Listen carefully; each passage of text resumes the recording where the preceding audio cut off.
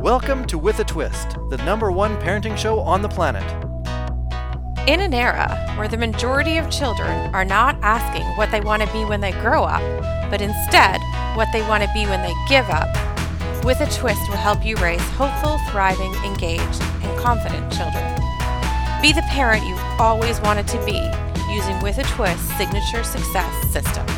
With a Twist is the only parenting podcast that will enable the everyday parent to have peace of mind while navigating the school system and life. Give your child the opportunity to thrive instead of just barely survive. And now, the founder of With a Twist, Amber Scotchburn.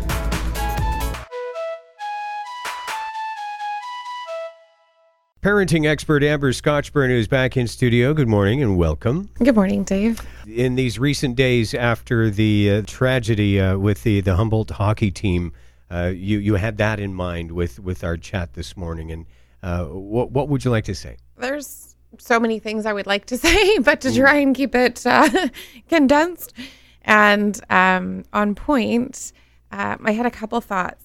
One in relation to being a mom myself.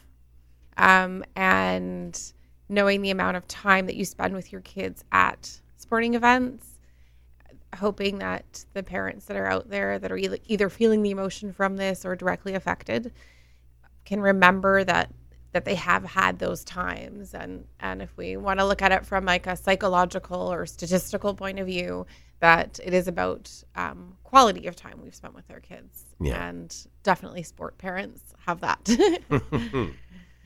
So in saying this, is there sort of perhaps an underlying message or a reminder to parents to recognize the time as it's happening? Yes. Yeah. You've hit the nail on the head.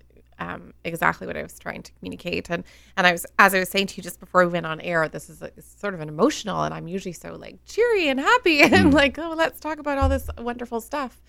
And yes, that is the underlying message, is that, being aware in those moments that you are present with your children, and you are, the other thing that really comes to mind for me is the passion, right? Like hockey parents, they have such passion, and any sport parents really, or something that your child's involved in that you go to and bring them to. There's usually such a passion there from the parents, and then there's that passion there from the kids.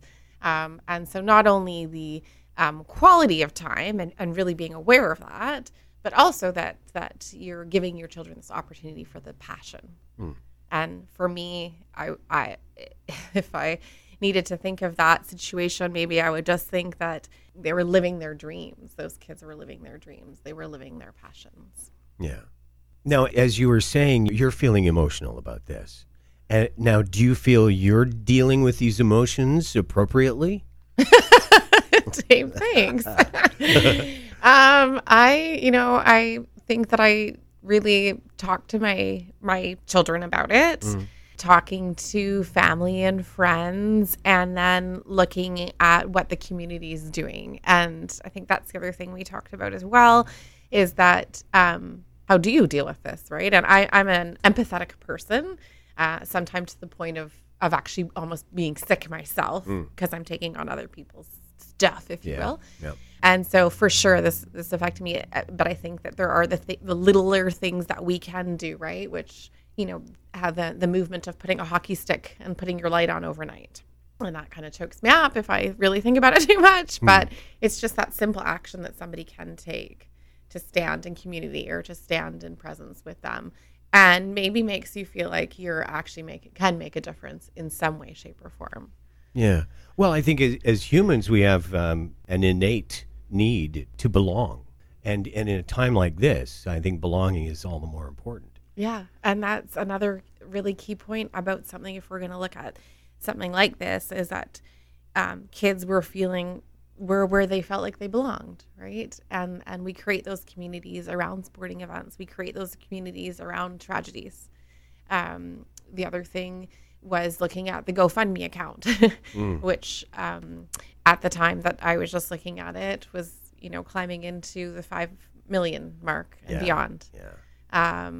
For the families, and that's amazing, right? That again, I think it's that feeling of belonging, and that what can we do, and that's something that somebody can do whether it's somebody can donate like, $5, $10, $20, whatever, to somebody obviously who could donate more. But everybody feels like they can be a part of it or be part of a solution or a cause.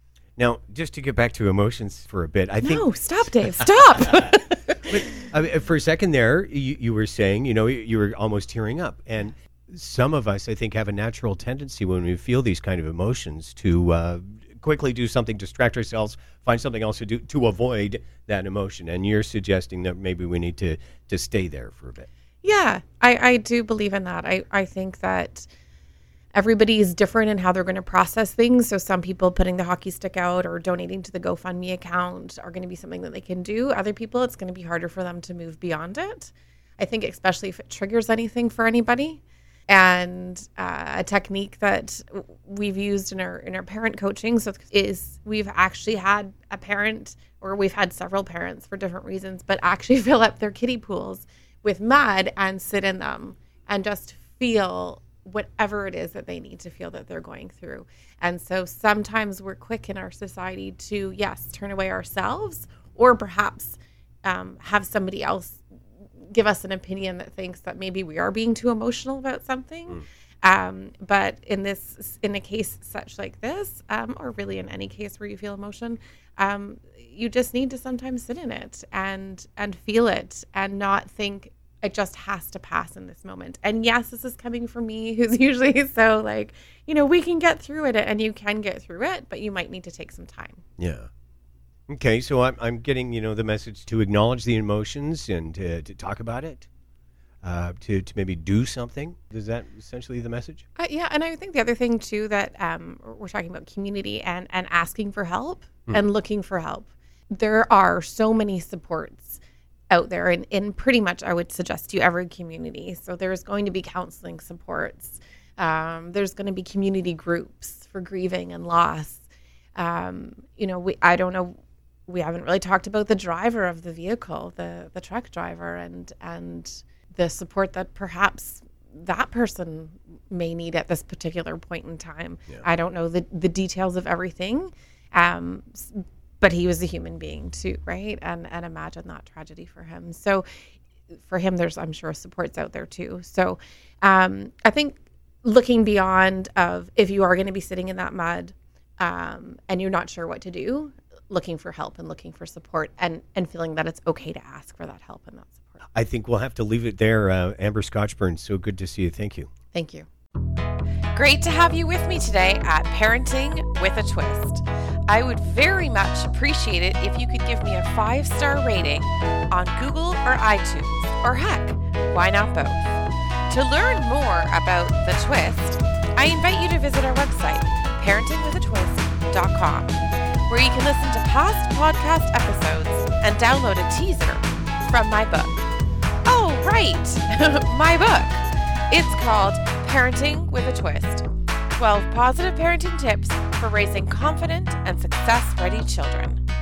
Thanks so much for listening, and don't forget to take a moment to thank yourself for getting twisted with us today.